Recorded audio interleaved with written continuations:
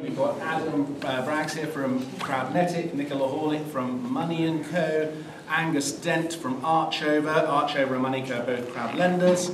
Then we've got James Codling from Venture Founders, an equity crowdfunding platform. We have Harriet Green here from CityAM, a journalist who's got a great interest in this sector.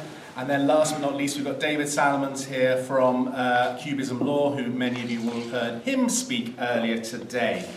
But let's kick off with, I guess, the big subject of debt versus equity. You know, what are the advantages both for entrepreneurs? Which road should they go down? And what are the pros and cons for investors?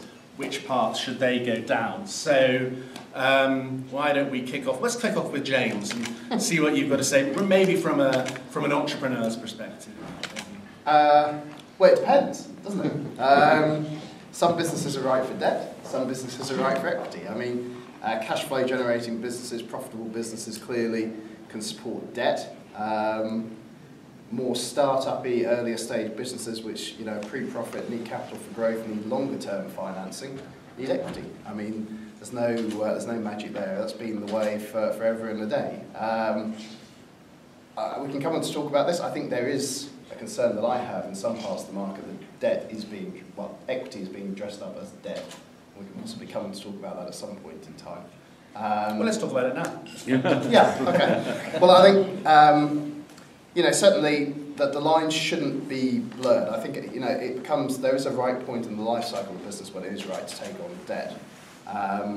There's some products that have evolved in the alternative finance space, cash coupon, or cash paying coupon debt instruments that really, when you look at the risk profile of those companies, they're not suitable for taking on debt. I'm talking more about the mini bond space. I was about to say, these are sold to retail investors as mini bonds. And when you look at every single dynamic of those companies and how they operate, they certainly shouldn't be taking on leverage, certainly in my opinion anyway. But I think, you know, for anybody that studies investment, everyone that knows about investing, I think it's very clear whether a company is capable of supporting debt or should be taking on equity. I mean, they're different instruments, they have different purposes, they have very different places in the world. I think as an investor you need to be smart and need to be able to understand and analyse whether that company is issuing the right type of instrument for you to invest in. Yeah, that's where we try and actually cut that out by making sure the businesses that we're supporting, you know, are right for taking on our product, which is equity. David, do you have at the end any thoughts on the legal angle on debt versus equity? Well, I do. I think they're very different things. I think debt is much more easily understandable at the moment.